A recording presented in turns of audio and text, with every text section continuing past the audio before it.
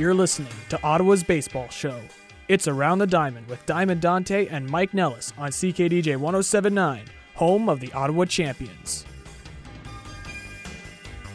Welcome to Around the Diamond here on CKDJ 107.9, Ottawa's new music. I am Diamond Dante running this show solo as Mr. Mike Nellis is actually in Nunavut reffing hockey, so all the best to him. I'm sure he's listening back there. But other than that, this show is going to have tons of exclusive with interviews out the wazoo, starting with Mike Kasavich. He's going to talk about the minor leagues and his playing career. Then we're going to flip over to the AL Central review. Got special guests from the Kansas City Royals coming on to talk about the AL Central. We're going to break that one all the way down. But to start off, myself and Mike were at the Ottawa Champions press conference earlier in the week to talk about the Cuban national team coming to Ottawa. They're going to play a exhibition game. We're going to have all that for you, starting off with Brandon Moy sitting down with David Gourley, the president of the Ottawa Champions Baseball Club. Have a listen. First question, why is this an important thing to the city of Ottawa? Well, this is really about the growth of the Ottawa Champions brand in our second year. The Can-Am League, we're very fortunate Can-Am League is arranged for the Cuban national team as well as the Japanese independent all-star team to come to Ottawa. So this is really about expanding our fan base. And, you know, we've got so many excited fans in the city of Ottawa who are looking forward to seeing what is a very prominent member of the baseball community. As everybody knows by now, yesterday Major League Baseball announced the Tampa Bay Rays will be playing this very team with President Obama watching in Florida. So this is really exciting for our fans. Why should fans come out other than, you know, it's baseball and it's fun to watch? Because they're seeing professionals, not only in the Ottawa Champions, but they're seeing Cuban professional baseball players who, you know, competed World Baseball Classic, compete day in and day out. Cuba, as everybody knows, is a hub of professional baseball. It's a fun environment as well. And we're going to put on a good show. We're going to have some Cuban-themed food. The ambassador will be there. The members of the Cuban community will be there as well. So I think for our fans, this is more than just, you know, kind of the run-of-the-mill teams that are coming through, which people can see at any time. This kind of adds an exciting element to it.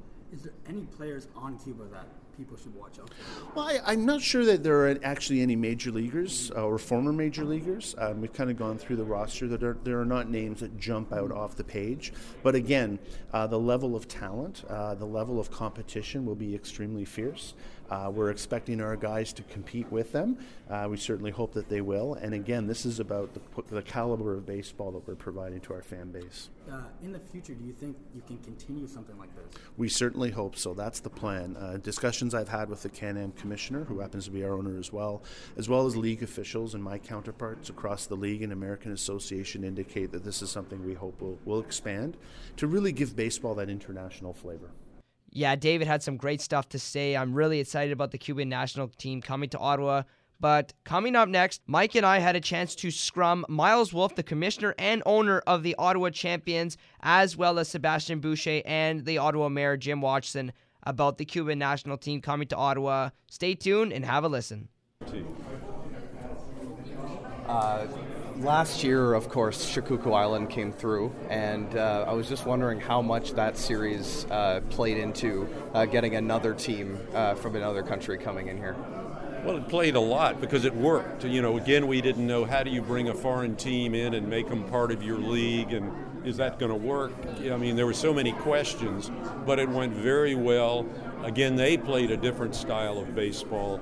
It's really small ball, but our fans liked it. So when it looked like we could get both the Cuban and the Japanese team, well, let's do it.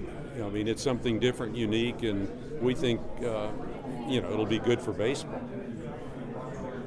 What about, and what was behind the decision of including them in the standings, and as part of the league? Like, is it just a question of making sure that they are, they feel that they're at home when they're playing here and that their games are meaningful? Yeah. I mean, if it were exhibition games and weren't in the standings, well, maybe some of our teams wouldn't put their best pitcher in. It's, the competition, I think, on the, Can-Am side, each team will maybe stack their roster so they're playing the Cubans with the best players they can. So just to have it as an exhibition series, is not as significant as having it part of the regular season. Mr. Mayor, this is it's a historic announcement. As you mentioned, it's the first time in over 60 years that a Cuban team will play in Ottawa. So That's right. What does that mean for baseball here? Well, it's great for baseball because, now that we don't have the Expos and haven't had them for some time, it's been hard to attract sort of national interest in baseball locally. This will do it, to have the Cuban national team that will have played a major baseball league team earlier in the year is great news for Ottawa, it's great news for sport, and it's great news for tourism. Yeah, what do you think of that announcement yesterday with, obviously, the Cubans are going to be playing the Tampa Bay Rays. That has to help this announcement a lot. It does, and the very fact that President Obama is going to watch the teams play adds another element of excitement, I think. We're seeing a thawing in relations between the United States and Cuba, the opening of their embassies, the fact that this team, which is a high-caliber team, is going to be playing in Ottawa and Quebec City and Trois-Rivières is great for the Can-Am League as well. Mm-hmm. Now, this team is entering its second season, and I haven't actually gotten to talk to you since the team got here. So just evaluate how successful the Champions have been so far for us. Well, I think they did very well in attendance. They surpassed what they anticipated they were going to bring in. We had some games that had over 4,000 or 5,000 fans. We had a couple of weather challenges on Canada Day when they were going to play the Japanese team. But that's Canada. You can't always have good weather. But I think it's going to grow even greater in the years ahead because we're going to have the LRT station right there where people are going to be able to come from the East End, West End, get off right at the Via Rail station and cross the bridge and be 5 minutes away from some great baseball. Yeah. And Mayor, is this the highest point in baseball in Ottawa, or will we see more events coming here in the nation's capital? My hope is that we're going to be able to see more of these kinds of events. I'd love to see the Blue Jays come, obviously, and play the Champions. I think that would be the ultimate game that would, pack the stadium with 10,000 people. So, those are the kinds of things you strive for, but I think this is a great initiative that the ambassador and the Cuban community have brought to Ottawa, and we're looking forward June 17th to 19th to welcome the Cuban national team. And you mentioned the Toronto Blue Jays, Mr. Mayor. That run last year really seemed to captivate the country. We were talking about that on the radio before. That has to be big for baseball, not only in Toronto, but in Ottawa and the rest of Canada as well. It is. They're Canada's team now. They're the only team, and I think it certainly will do nothing but help attendance and help interest in the sport. And we're proud of, obviously, how far the Blue Jays went. Obviously didn't go as far as we'd like them to go, but the very fact that they did as well as they did was they're sort of written off at the beginning of the year. They really pulled it together and did a great job. It's a big announcement here for baseball in Ottawa. We haven't seen a Cuban team here, as the mayor said, in over 60 years, so it's big for baseball in the city. Yeah, definitely. I mean, it's exciting. Whenever you play against an international team and whenever you have that international challenge involved, it's always exciting. It's always fun to represent your country. And the way we're doing it, we're Canadian teams playing against the Cuban national team, so we're still representing Canada. And as representative of Canada, it's always special. Mm-hmm. Now, Seb, how are you going to prepare to play in such a tough team, especially in pitching there? Definitely the same way that we go about every game. I mean, we prepare very well with the way we set up our players and see their strategies and different strategies, how we're going to go with if we're going to be aggressive or not. So we always prepare the same way, and we're going to do the same. Mind you, we're still going to have that competitive edge where we're going to try to get as much info from other teams as possible before we face them. Yeah, it's got to be big that you're not the first team playing them for that reason. But how much of a difference does it make that these are meaningful regular season games rather than just an exhibition series? Well, for us, it makes it more exciting. I mean, they have value, so it's not just have fun and we're there to win, and they're there to win. So they want to have a good showing, and we want to definitely have a good showing as well because it affects us in our standings. So we definitely want to perform at the highest capabilities as we can. How will this event help baseball grow in Ottawa or even in the area itself? Well, it's helping out. I think with the media coverage that we're getting from this, it's going to get baseball talked about a little bit more in the city. And at the same time, it's giving the champions in the Can-Am League a little bit more credibility where it was lacking before. Everybody wants the AAA team or the AA team to come back, but they see with this event that the Can-Am League is just as good and it's just as competitive. And for an international team to come here, international team like Cuba to come here, definitely gives us that credibility. Yeah, Cuba's got the credibility as well, and you mentioned before that you've played against Cuban national teams before. What's their style of play, and how does it differ from what you'd expect in a regular Can-Am League game? Well, they play their own style of baseball. I mean, in the past years, I don't know recently if they've changed or adapted, but they play for the one run, whereas the American style, you play for the big inning.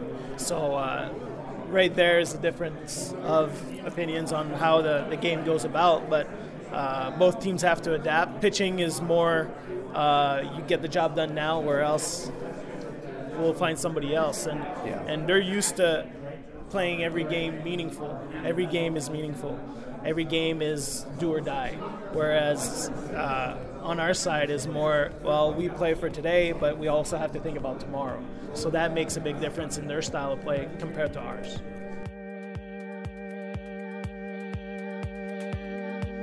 You're listening to Around the Diamond, home of Ottawa Champions Baseball.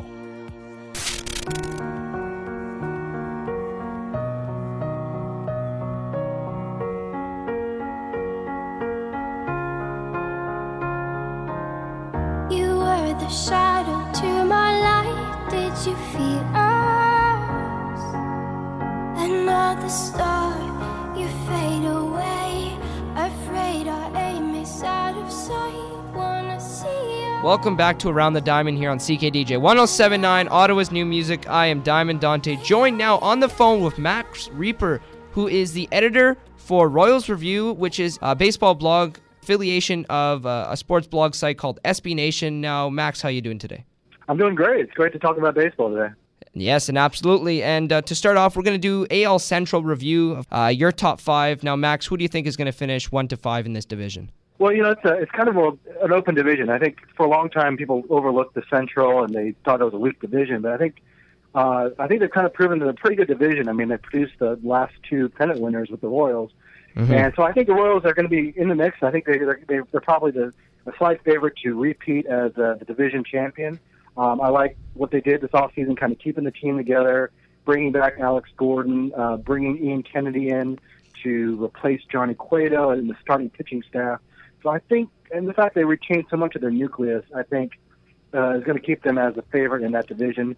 Finishing behind them, I think, the Tigers are probably going to be in the mix. I know they had such a rough season last year, losing 89 games, and their starting pitching was the worst in the league last year. But, they picked up Jordan Zimmerman, who I liked. They paid him a lot of money, but he's a really solid pitcher for them. I like some of the guys they got in the David Price deal last year, like Daniel Norris and Matt Boyd. And they added Justin Upton to what was already a really good lineup. Yep. I still have a lot of questions about their bullpen, though, so I see them finishing second. Indians, I think, are still a good young team that can will probably be probably a step below the Tigers just because their offense is not is missing some pieces. I mean, they're going to be without Michael Brantley to start the year with a shoulder injury. But I like their rotation a lot. I think it's one of the best rotations in baseball. There are a bunch of guys that can strike hitters out with Corey Kluber, Danny Salazar, and Trevor Bauer. And they upgraded their defense quite a bit this year with Francisco Lindor, who was a great rookie for them last year. Yep. He's going to have more time at shortstop this year. And they made some other moves to kind of upgrade the defense. But it wasn't as big of an offseason as I thought they would have. And then Chicago, the Chicago White Sox, they made some okay moves, getting Todd Frazier. But I still have a lot of questions about their defense and their bullpen. And I think bringing up the rear, they should be the Twins, who were a great story last year. And I think they're a well-coached team, and they've got some good young pieces. They don't quite have the pitching yet. I think the pitching will come in the next year or two. And they're kind of a good young team to keep your eye on. I think they're probably following the Royals model of taking a young nucleus and developing them And so I think in a couple of years you could see them as a real contender in the American League, but they're not quite ready yet. Yeah, absolutely, Max. You actually listed out my complete list that I had listed out a couple minutes ago. And, of course, since you write for the Royals and they are the clear favorite to win the division, we're going to start off with Kansas City and touch on key points from them, some losses that they had in the offseason. Johnny Cueto, a big one. Then behind him, Ben Zobrist, Ryan Madison, and Alex Rios. Doesn't look like he's going to re-sign. Some key additions, Ian Kennedy and Joakim Soria, who's going to be joining the team once again, coming back to his former team. Their lineup looks pretty good this year, and I think they're a clear favorite, and boy, does their bullpen look good. One question that I do have is, will Mike Moustakas repeat? Yeah, he was a huge plus for the Royals last year because we must forget how bad he was in 2014. And he was one of the worst hitters in baseball that year, and he came into 2015 with a changed approach. He was getting baffled all the time when he'd look out in the defense and he'd have these radical shifts on him. Everyone on the field was on the right side of the field because that's where he was hitting all the time. So in 2015, he said, well, I got to start hitting the ball the opposite way a little bit more. And, a lot of guys say that, but he actually took it to heart. And he had the results were amazing. I mean, he hit well from day one, and was an outstanding hitter for the Royals. That was a huge plus for the Royals because they've been waiting for this guy to be a really solid third baseman for several years. So, I saw a much different approach from him last year. I thought maybe he'd drift into some bad habits as the season went on, but he really finished the season strong. So I think that'll carry over into 2016 as well, and the Royals will need that. Yeah, and another question mark going into the regular season is, can Yordano Ventura improve and be a lot better than he was? He's has a little bit of a bad attitude, has been sent up and down, played pretty good in the playoffs. Your thoughts on Ventura? Yeah, Ventura was kind of derailed early on by some of the shenanigans he had with dust-ups with Mike Trout and the Oakland Athletics. And yeah, it was kind of it's just a sign of his immaturity, I think. But in the second half, he really came on strong. And when you look back at his numbers, actually in the first half, he was actually plagued by a lot of bad luck on balls in play. I mean, he was still getting strikeouts. He was still throwing with that velocity in the upper 90s. He just wasn't getting good results. So I think the second half was much more indicative of what he's capable of. So I would expect that to carry over. And I think the Royals will really need him to step it up because their starting pitching last year was actually a pretty big weak spot for them. Yeah, for sure. They were fourth worst in the league in ERA out of starting pitchers. But they had such a great bullpen, it didn't really matter. Well, I don't know if they're going to be able to rely on that formula again this year. I think they need a guy like Ventura to kind of step up and be at least a really good all-star caliber pitcher for them to really succeed next year because the rest of the starting pitching staff is okay. I mean, they've got some good depth. I mean, they certainly have 8 or 9 guys that you feel comfortable throwing out there, but they don't have the kind of arm that you're used to seeing carry other teams, guys like Corey Kluber with the Indians or Justin Verlander with the Tigers or names like that can really carry a team. So I think Ventura needs to take a step forward, mature a little bit, and he certainly got the step to be a frontline pitcher, though. Yeah, absolutely, Max. Couldn't agree more. Their bullpen is their strongest point. Their starting pitching could be a little bit better this year, and I think their offense is going to step up a little bit more. But now we're going to shift over to the Tigers, who both of us have slotted to becoming second in the division. Some big additions this offseason. Justin Upton, Jordan Zimmermann, and Mr. K-Rod, who came over from Milwaukee. Some big additions. Do you think the Tigers could do a little bit more damage this year, maybe a wildcard spot? Well, I think they'll be a much improved team and one of the more improved teams in the league. The problem is they have such a long way to come back from. And they lost 89 games last year, like I said, and the starting pitching was atrocious. Oh, yeah. And I think the pitching will be much better, but the bullpen's been kind of a weak spot the last couple of years. I mean, we've seen a lot of leads for them just implode. And they did add K-Rod, who's getting on in years. We'll have to see how much he has left in the tank. They did add a nice piece in Justin Wilson, who's a middle reliever. I like Mark Lowe, okay. Oh, yeah. When you look at the bullpen compared to some of the other top bullpens like the Royals and the Yankees, and even the Astros have a pretty good bullpen, even though they had some problems at the end of last year. I mean, the Tigers' bullpen just doesn't stack up, and so I think that's going to continue to be their weakness. Now, maybe they make a move mid-season to address that, but as it stands right now, they seem like a team that's going to score a lot of runs, but could end up blowing a lot of leads late as well. Absolutely, Max. You look at their lineup, Ian Kinsler looks like he's going to lead off, followed by Justin Upton, Miguel Cabrera, Victor Martinez, and even J.D. Martinez, who was a huge surprise for the Tigers after they picked him up a couple years ago off waivers from the Astros. But other than that, I want to go to their rotation. a little bit shaky, it looks like. Justin Verlander looks like their ace once again, followed by Jordan Zimmermann, Anibal Sanchez, and then Daniel Norris. Their fifth starter is probably going to go down to a spring training battle. Talk about their starting rotation, below average in my opinion. Yeah, there's a lot of question marks there for sure. I mean, Verlander had some major struggles at the beginning of last year, and he had some signs of improvement. He's not quite the pitcher he once was in his prime. And Anibal Sanchez has had injury problems, and I think I heard today there are already some question marks about whether or not he's going to be ready to start the spring training schedule. So he's not a guarantee for 30 starts. And then, I said I like Daniel Norris and Matt Boyd, but they're young. They're young guys. You don't know what you're going to get with them in their first go around in a full season in the majors. So yeah, I think there are a lot of question marks there, and it's a team that's going to score a lot of runs. But their defense, I think, has gotten a little bit better. But I just don't know if that starting pitching is going to be enough to take them to the postseason. And now we're going to get to the Indians, who are slotted third in our rankings, and they added Rajai Davis, from a division rival.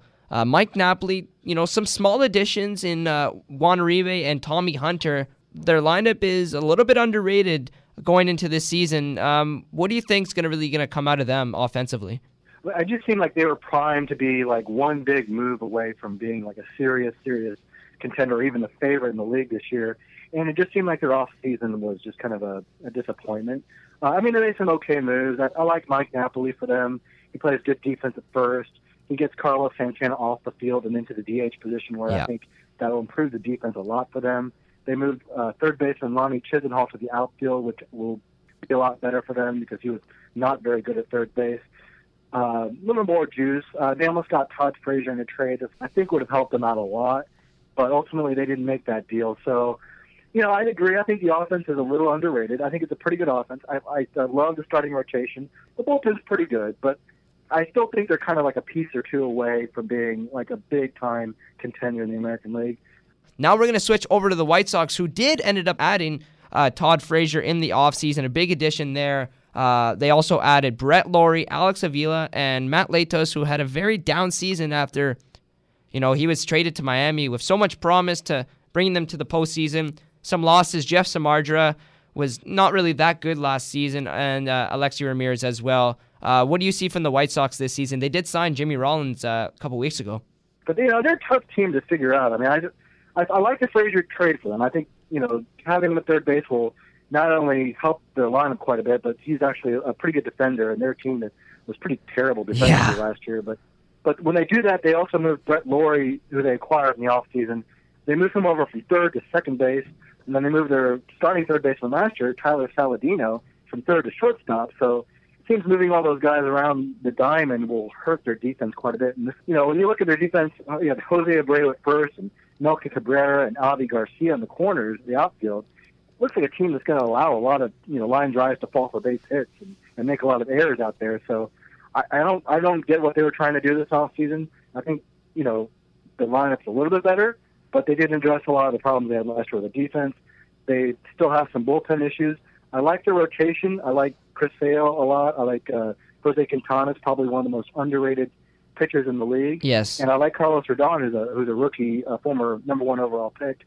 There's not a lot of depth there, and I think that ultimately will cost them. Yeah, and Max, you look at their rotation. Chris Sale, he's getting older. He's going on to 27, and how much time can they keep him until they ended up maybe trading him? There's been lots of reports that he may be moving next season with some contract issues. What do you think? Yeah, there's been some trade talk swirling around him for the last year or two, and it wouldn't surprise me to see him go, but the White Sox seem like they're trying to build towards contention, so you would think they'd want to hang on to a guy like that if they are trying to contend. Now, if they switch gears all of a sudden and say, well, this isn't working, we're going to rebuild and try it again, then I could see them, because they'll get a very nice haul for him. They can get a couple really top prospects for him, I think. But they just got Todd Frazier, who's only under contract, I think, for another 2 years. It seems like they're trying to build towards being a contender. And so you want to hang on to a guy like Chris Sale and maybe have Carlos Rodon learn from him a little bit while he's coming up to the big league. We're going to flip over to the Minnesota Twins, who didn't really make any moves in the offseason except for adding Japanese first baseman Bung-Ho Park, who looks like a nice addition. He's pretty much known for his bat flips in the Japanese league. And looks okay. I really like what they're doing, and I want you to kind of elaborate on this one, Max, how they're kind of developing players and bringing them up internally through the system. Yeah, I think they've done a good young team. I think they may be kind of the most exciting team to watch. Yeah. Not because they'll win a lot of games, but because they have two of the best young rookies in the game. And Miguel Sano, who's a huge slugger, I think he's going to play first base. And then they also have center fielder Byron Buxton, who's kind of a five-tool guy that can do it all. Those two guys both are dynamic prospects. Sano has already looked really good. Buxton struggled a little bit, and he's a little younger, and so it may take him some time to get his feet wet. But both of those guys, I mean, are cornerstone guys that you're going to want to build your team around. And they'll be exciting guys to watch for next year. The problem is, they've got some other good pieces like Trevor Plouffe and Brian Dozier. And, of course, Joe Mauer's still there, but he's not. He's kind of a shell of his former self. So, but the problem is the pitching. The pitching just isn't quite there. He's got some guys in the minors that look like they could be good in the next year or two. And I think their plan, you said they had a quiet off season. I think their plan is to have these guys kind of develop and not panic, not make any big moves right now, but let these guys develop, let them learn how to play baseball and how to win together. It's kind of like the Royals a couple of years ago. They had Eric Hosmer and Mike Moustakas and Lorenzo Cain all come up together, and they all kind of learn together. And eventually that ended up, reaping them a couple pennants in a World Championship. So I think the Twins are kind of following that model of success and hoping that these guys, Byron Buxton and Miguel Sano and maybe Brian Dozier, will kind of lead them to a pennant in a couple of years. But they're probably a year or two away. They're not quite there yet. Yeah, absolutely. And now I want to go to the starting rotation with the Twins before we go. And Ervin Santana is their ace, followed by Phil Hughes, Kyle Gibson, Ricky Nolasco, and Tommy Malone. The way I feel about this, and then we'll hear your 2 cents, is that the Twins are going to kind of fall off the charts, and then they move one of those guys and call up some of their prospects and see what they can do. What do you think? I think there's a possibility. The problem is they've got so much money sunk in those guys. So I think Ervin Santana, Phil Hughes, and Ricky Nolasco are all making each over $10 million next year. Yeah. So, and these are guys that they're kind of underwhelming choices out there. They're not aces that you typically give $10 million to. So they've all been bad contracts for the Twins so far. I think Phil Hughes had one good year with the Twins and then kind of regressed last year. The young arms and the minors force their hand and get them up to the major league level. But those, like I said, those big contracts are going to be hard to move. So it could be that they're stuck with guys like Ervin Santana and Ricky Nolasco for the time being. Yeah, Max, couldn't agree anymore. And that pretty much does it for the AL Central. And I really appreciate you joining me on the phone all the way from Kansas City. And you can read his slog here on the Royals Review, which is an affiliation site of SB Nation. Great post, great stuff. If you want to learn pretty much a lot more about baseball, you got to go check them out. And Max, thanks a lot. Thank you.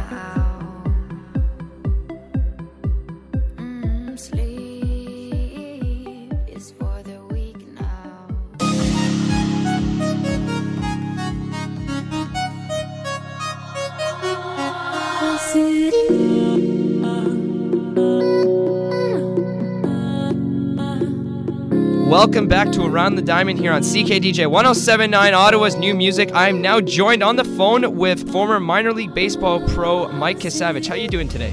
Good. How are you doing? I'm doing very well. Very happy to have you on. And Mike, to start off, what was your first reaction when you got drafted by the Rockies in 1996? I was in shock. I thought it might happen, but you're never sure on draft day. So when word came that I was picked up, I was ecstatic. Yeah, absolutely. You got drafted out of high school. Did you have any offers into college? Yep. I had actually signed a letter of intent with the University of Houston, so I was actually ready to go there. Well, actually, I was talking with Houston at the time. I only signed my letter of intent a little bit after the draft, but I was speaking to schools at that time, so I kind of had a couple options going into the draft. Yeah, and you're also ranked Colorado's number 9 prospect in the system. How did that feel, and what was it like? Did it really change anything in your mind? It's nice to be recognized, especially by the organization that owns your rights, that they think that highly of you. But really, at the end of the day, you still got to go out on the field and put up numbers. It's nice to be recognized in that fashion, but it doesn't mean a whole lot, to be honest. But right after that, you suffered a good injury, and if anyone looks you up, you were pretty much a dominant pitcher in that season. What happened? Basically, I went through the season. I didn't have a great year, and then I went to Arizona Fall League. I had felt some pain during the season. There's no question it happened during the season. But then I kind of tried to push through it, and then went to Arizona Fall League, and I ended up blowing it out there. So November 2nd, 1998, I ended up having my shoulder redone. So I had my rotator cuff was basically fixed, and my labrum was fixed as well. And you had to switch to pitching submarine. How hard of a transition was that? That happened later in my career. I mean, I continued to throw overhand, and then it wasn't until I was in AAA with the Red Sox when former Montreal Expo Chris Haney came with us, actually, and he had dropped down sidearm when he was in Japan, and he came back throwing sidearm, and my career was kind of stalled at that point. So we had talked a little bit, and I started trying it there, and when I got sent back down to AA, they put me in the bullpen, and kind of writing is on the wall at that point. So unless you can show them that you have value to the organization still, they're going to release you. So I started throwing sidearm, and that actually bought me a few more years and bought me a few tournaments with Team Canada being able to do that. Yeah, and Mike, I forget the whole story, but you said you were in AAA with, was it Trenton? No, Tennessee. No, I was in AA with the Jays. Okay. So I was there. I was super happy to get picked up by the Jays. I was taken off the 40-man roster of the Minnesota Twins and claimed by the Toronto Blue Jays in the year 2000. So then I spent the year in AA there. We had a great team. Unfortunately, there were some issues within the team with chemistry, what have you, between the manager, players, and all that stuff. And even my own attitude wasn't the greatest come the end of the season. I was getting quite angry at a lot of the stuff that was going on, and it didn't help my situation there, so I ended up getting traded the following spring to the Red Sox, and it was a bit of a wake-up call, and my attitude certainly changed there, and I decided, you know what, life's too short. I am playing ball for a living, so try to make the most out of it. And that's kind of, I feel like, was a big change, not only for my professional life, but as my personal life as well. Talk about being signed by the Oakland Athletics. You were kind of part of that Moneyball theory with Billy Beane, played in AAA with the Athletics. Talk to me about that and why they picked you up. Basically, from what I understand, they never even saw me throw a ball. They're big on analytics and all those things, so they ran numbers, and they were just trying to take the best players that they could as free agents. So I had solid numbers throughout my minor league career, so when they ran names and they were looking for a left-handed pitcher, my name came up. Yeah. And then again, they actually picked me up to be a starting pitcher. They had no idea that I started throwing submarine, but they were the same thing. They said, look, unless you change something, we're going to let you go. So one of my old pitching coaches from the Blue Jays was now at the Athletics. His name was Craig Lefferts, an old left-handed pitcher from the Padres. He helped me out kind of working through learning how to throw sidearm, and they decided to keep me. So I ended up going to AAA with Oakland and winning the Pacific Coast League Championship out there in 2003. So in the 04 games in Athens, what was that like, getting the call to play pretty much your home country? I mean, it's incredible. To be able to represent your country at any time is amazing, but to do it in the Olympics on the international stage, in front of millions and millions of people on TV too, it was quite an honor.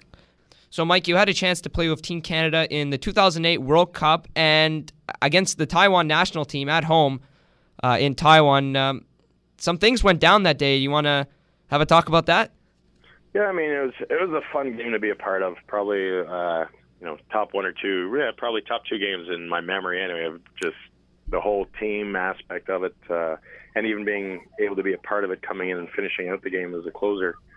It was a tough game, very back and forth. They were winning, we were winning type thing. And then there was an incident where Jimmy Van Ostrand ran their catcher. The catcher got up, kind of getting the crowd pumped up, holding the ball high, which was fine. You're an old school guy, so. Yeah, well, then it just so happened their right fielder ran across the pitcher's mound and either threw the rosin bag or the ball towards our dugout. He picked up the ball or the rosin bag anyway and threw it at our dugout, and that kind of sparked things. And bench is clear. There were no punches thrown, but a lot of shouting back and forth. But I do find that was kind of the spark that we needed to kind of get back into the game, because I think we were down at that point by 1 or 2. So they kind of woke us up that way, and we all kind of came together, and we ended up winning the game in, I believe, 10 or 11 innings. I got to go back and check, but it was quite an amazing thing. Again, there's over 20,000 in the stands. Throwing bottles at us and everything.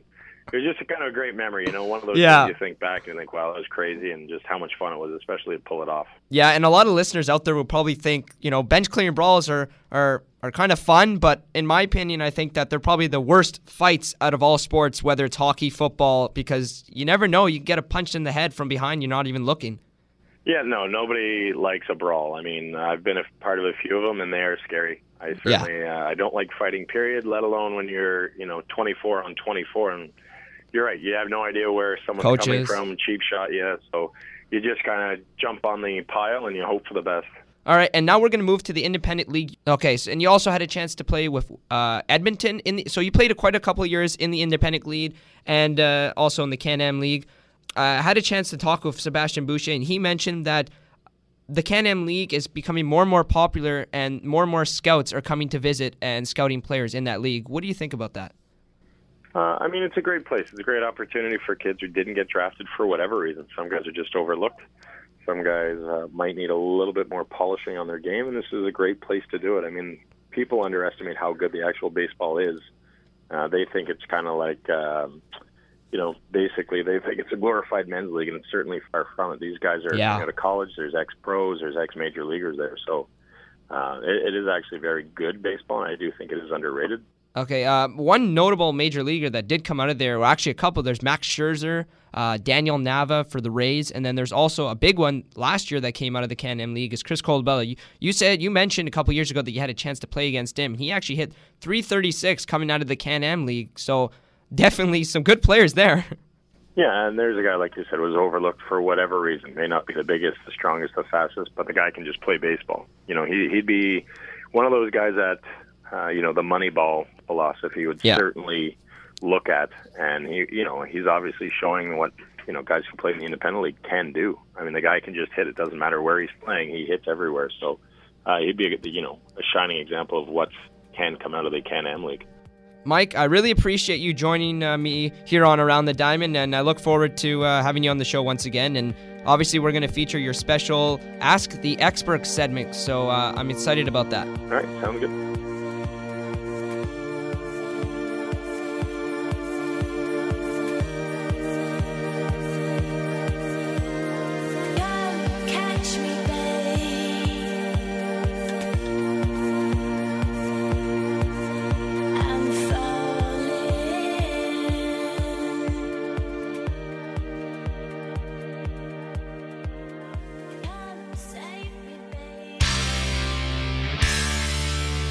It is now time for Ask the Experts on CKDJ 1079, home of the Ottawa Champions. Welcome back to Around the Diamond here on CKDJ 1079, Ottawa's new music. Once again, joined on the phone with Mike Kasavage for our special segment called Ask the Experts. And a lot of people out there think that the minor leagues is a nice treat. You get paid good money, the hotels are nice, the buses are great, coaches are awesome. Mike, you played in the minor leagues for multiple years. Explain how it is really. You know what? Minor leagues are fun, but it's certainly not what everybody thinks. I like to tell my students kind of the stories about how it does actually work. Yeah. And it basically comes down to this: a lot of bus rides, cheap motels, and poor salary. But it's a great time when you're out there, and it's something obviously I would never trade. And another thing is that, the money isn't as good, but they would only give you $10 a day to survive and get food, and you and some of the players would even be waking up super early to get that free breakfast in the morning.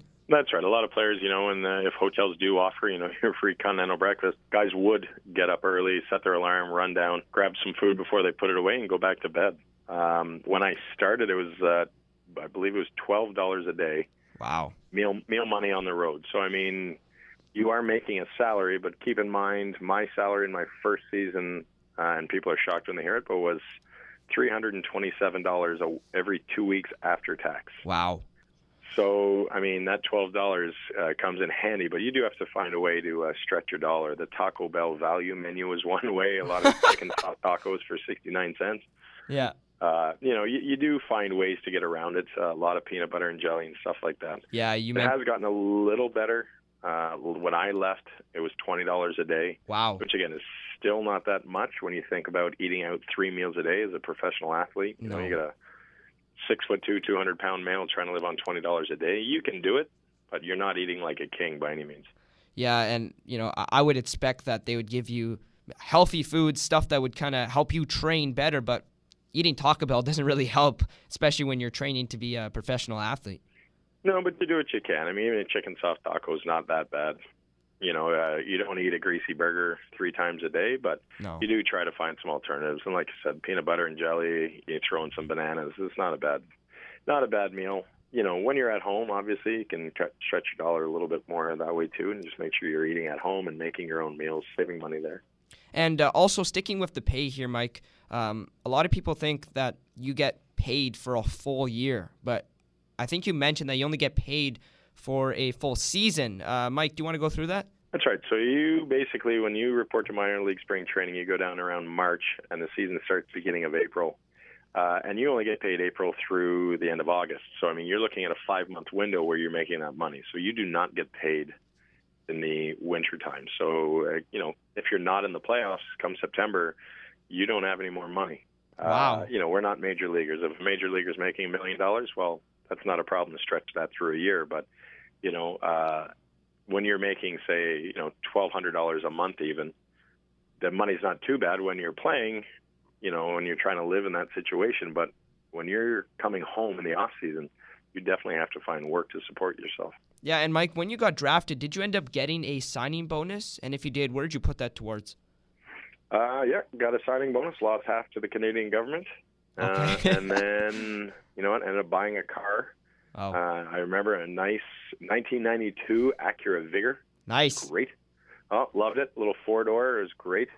But, and you know what? The rest of the money kind of went to helping me live. It lasted me about 5 years. We talked about how little I was making during my first couple of seasons. Well, that's how you survive. You use your signing bonus to help you live. Yeah, and you had a chance to get called up or put on the 40-man roster and called up when they do the September call-ups. Does the payment change when you, I guess, get the call? It would. So I never got a September call-up. So okay. I was put on the 40-man roster in the winter of 1998. Spent the year there, never got the call-up. I was hurt the entire year I was on the roster, so I was put on the long-term disability list. So come that September, it would have changed. It would be prorated to whatever it is when you go up. At the time, I think it was about $8,000 to $10,000 a month. Okay. Maybe a little bit more. So you do get a little bit of a bonus, of course. Yeah, you do. You get paid the major league minimum, but you get that prorated. So whatever the major league minimum is at that time, you get paid, per day you're there. That's what you get. So obviously the baseball is fun down in the minor leagues, but the lifestyle of it is not as good, and that's why you see most players kind of either retire when they get sent down from the majors to the minor leagues, because it's not all fun and games. They got to support their family, of course. Well, that's right. You got to pay your bills, but when you're at that level, it's a little bit different. But okay. That's why they say you see a lot of people. If you're not making good money, usually you're out of the game by 21, 22. Okay. Unless they see you going somewhere, it's a hard gig to keep going and not making any money, especially as you're starting to get older. Your friends are moving on with their lives. They're done university. They're done college. They have work, and you come home in the wintertime, and what do you have? Kind of nothing. You got to go find a part-time job. Wow. So you can leave and scrape out, a living again for a few months. And again, it's definitely worth it. I'm not complaining, but I'm just saying there is a reality to it where at some point you have to look at it and say, okay, where am I in my life right now, and what do I want moving forward? All right, Mike, thank you very much for coming on and talking about the minor leagues, and I think it's some useful information, and once again, I look forward to hearing from you again. Sounds good, Dante.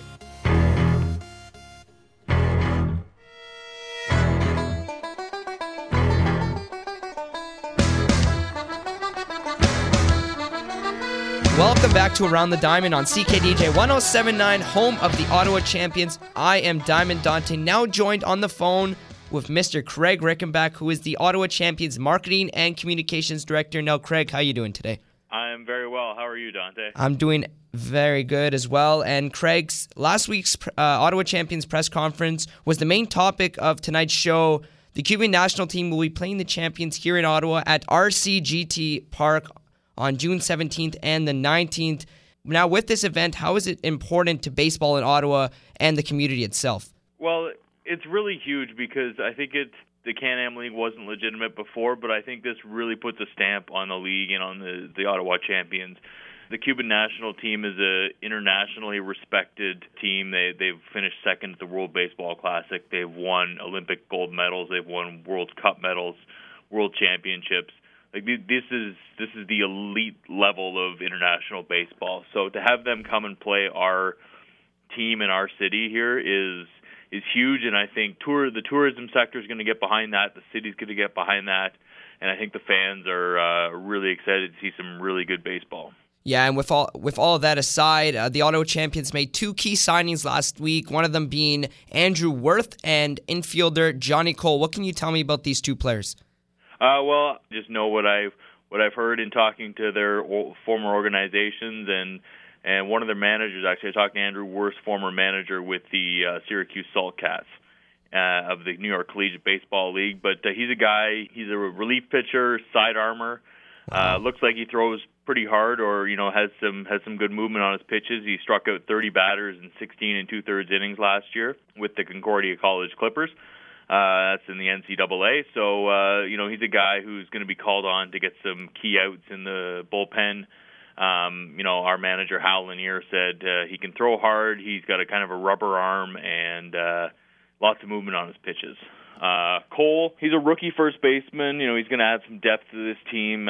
He's coming straight out of university. Got some power. He's very versatile, though. He can play the outfield as well. Switch hitter. And he's going to be a fan favorite here because one of the reasons he first went to Palm Beach Atlantic University in 2011 was to play for the late Gary Carter, who was, as Montreal Expos legend. So he's got some ties to the Ottawa area in that respect. Just yesterday, some weird comments from Hall of Fame pitcher Goose Gossage. I don't really know what to say about that. He made some weird comments about Jose Bautista. What's your whole thought process about this? Well, without getting too explicit on it, I think Goose is living in a time that may have passed him by. I think baseball has changed, and it's changing for the better, and I think you're seeing more personality with some of these younger players, and I think that's what you want. I think the old establishment, was come in, do your job, lunch bucket type mindset. You're trying to compete now with the NFL and the NBA, and you want to have guys that are entertainers. And Bryce Harper came out and said it. He said the game's changing, and I think it's great. I think what Jose Bautista has done, I think what Josh Donaldson's doing, Jose Fernandez, Yoenis Cespedes, Bryce, they're changing the game for the better. And my opinion on it is, if you're going to get mad at somebody for hitting a home run and celebrating, maybe don't give up the home run. Yeah. Strike him out instead, and then you can celebrate. Yeah, Craig, and you're speaking of personalities here, and one of those guys who has a little bit of personality but a bad attitude is Yordano Ventura. Now that you make me think of that, I think that's one guy that you don't want in the game, especially when you're throwing at people's heads. There's no place in the game for headhunting. I think there's a difference between being aggressive and sending a bit of a message and trying to hurt somebody. And I won't say there's no place for Yordano Ventura in the game, but there's no place for that behavior in today's games. And absolutely, Craig. And also, you look at a guy like Carlos Gomez, who did a couple bat flips here and there, and we saw Brian McCann a couple years ago stop him at home plate, and he was very upset after he spit on the bag a couple times. And I think that's when you actually have a right to kind of get upset and take it a little farther than what happened with Bautista, because Bautista did no way, and heck, he didn't do that at all. He didn't spit on any bags. He just flipped the bat. It was emotional, and that's it. That's all. No, and I think, if I remember correctly with Gomez's situation, I don't think it was all that close of a game. I don't think the stakes were as high as they were with Jose Bautista's. The main idea is that there's a time and a place, and I think it's all subject to the situation. Yesterday in the Grapefruit League, the Blue Jays and Yankees were playing, and Andy Burns hit a home run for the Blue Jays and flipped his bat a little bit. That's not necessary. It's spring training. You get that out of here. But, in the heat of a playoff game, sure. It makes tons of sense. But, when you flip the bat, you got to get your team all pumped up. And I think that's really the key. You don't try to do it towards the pitcher. You're trying to do it to get your team all pumped up and get the bats going a little bit, too. No, I don't think it's anything personal against the pitcher at all. It's no slight. It's, you're celebrating your accomplishment. I don't think there was any intention on Jose Bautista's part to stand up to show up Sam Dyson. And like I said, if Sam Dyson didn't want that to happen, he should have struck him out. Well, yeah, for sure, Sam Dyson throws almost 100 miles an hour. He has excellent stuff. But finally, Craig, with the recent contract situation with Bautista and Edwin Encarnacion, what's your thought process on the whole situation? Is the price right, or will they walk? I mean, there's so much being said from both sides, or maybe not being said by both sides. We don't really know. One report comes out that says he wants 5 years and $150 million. Then a few days later, he comes out and says he's willing to negotiate, that he thinks that number was leaked by the Blue Jays. Who knows? I can pretty much say with almost 100% certainty you're not going to see Bautista and Encarnacion together with the Blue Jays next year. Okay. If Bautista's willing to move on his price, I think he's the guy they want to bring back. Really, it's hard to say. Yeah, it is. It's really hard to say. I think they want to bring at least one of them back because from the fans' point of view, they're gonna suffer from it if they don't. But again, you don't want to cripple your future by signing two guys in their mid-30s to multi-year contracts. Yeah, and I actually went on the Fangraphs website and I found a contract where they think Bautista's value is at, and it's a 6-year, $114 million contract. So in his first year, he will get $26 million for the first 3 years of his contract, and then it will go down to $18, then to $11 million. Do you think that's about right, Craig? I like the numbers. I think the term is a little long. I know it's not up to the team necessarily to determine the term. They both have to agree on it. But if I'm the Blue Jays, I don't think I want to guarantee Jose Bautista any more than 4 years. Okay. So in your opinion, what do you think he will get in the open market if he doesn't sign with the Blue Jays? Will he get what the reports say? I don't think he's going to get $150 million, but I think he gets 5 years, and I'd say 5 years and at least $100 million. Yeah, makes sense. And Craig, that pretty much wraps it up here. Thank you very much for coming on Around the Diamond to talk about the Ottawa Champions and the whole Blue Jays saga with Edwin Encarnacion and Jose Bautista. It was a real pleasure. All right, my pleasure, and thanks for having me on. That was Craig Rickenbach from the Ottawa Champions marketing director, and I thank him a lot for coming on the show. It was a real pleasure, and we're going to wrap things up here. Oh, wait, what's this? We got a caller. Good evening, Around the Diamond. Hey, guys. Wanted to congratulate you on the show last week. Oh, thanks very much. You listened to the first episode. What'd you think? Oh, I thought it was a great episode, and I think you guys are going to do a good job as it goes along. Now that you're on the phone, I'm going to ask you, what do you think about the Cuban national team coming to Ottawa and playing the Ottawa Champions team? I think it's a great thing for Ottawa, seeing some other talents from across the world, like Cuba, and I think it's going to be a great opportunity for the players, too, to experience some of those players, too.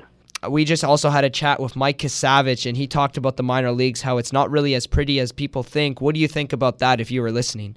I'd probably agree with that, too. I've read books from the Dirk Hayers books, the Bullpen Gospels, and it doesn't sound like it's the best of places to go, and that's probably why people want to make the Major League so hard.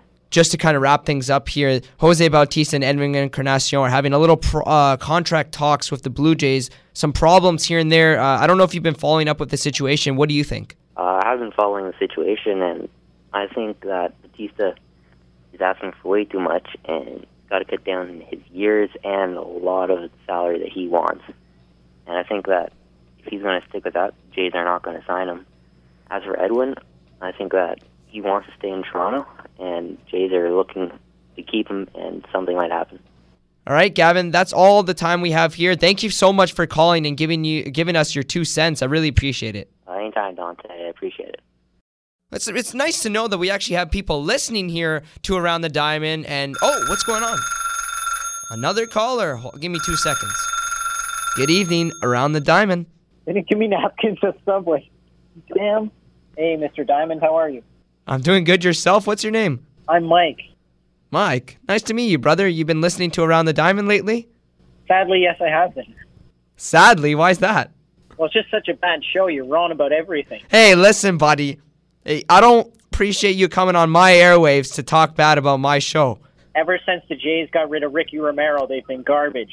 Okay, listen, buddy, you're taking this too far. I'm going to have to take you You're off. not taking this far enough. But okay, sorry, brother. I'm going to have to take you off the air. No. Man, sometimes you got people listening, but at the end of the day, you have some jerks and you have some nice guys too. But that pretty much wraps it up for Around the Diamond here on CKDJ 107.9. I am Diamond Dante. Tune in next week. Mike Nellis will actually be here. He's been hibernating in Nunavut, and wish him all the best once again. He's going to be coming back tomorrow evening, so that's Sunday night. We're going to have a couple exclusive interviews, working on Mr. Stubby Clapp to come on the show, hoping he can make it. But you're listening to Around the Diamond here on CKDJ 107.9, home of the Ottawa Champions.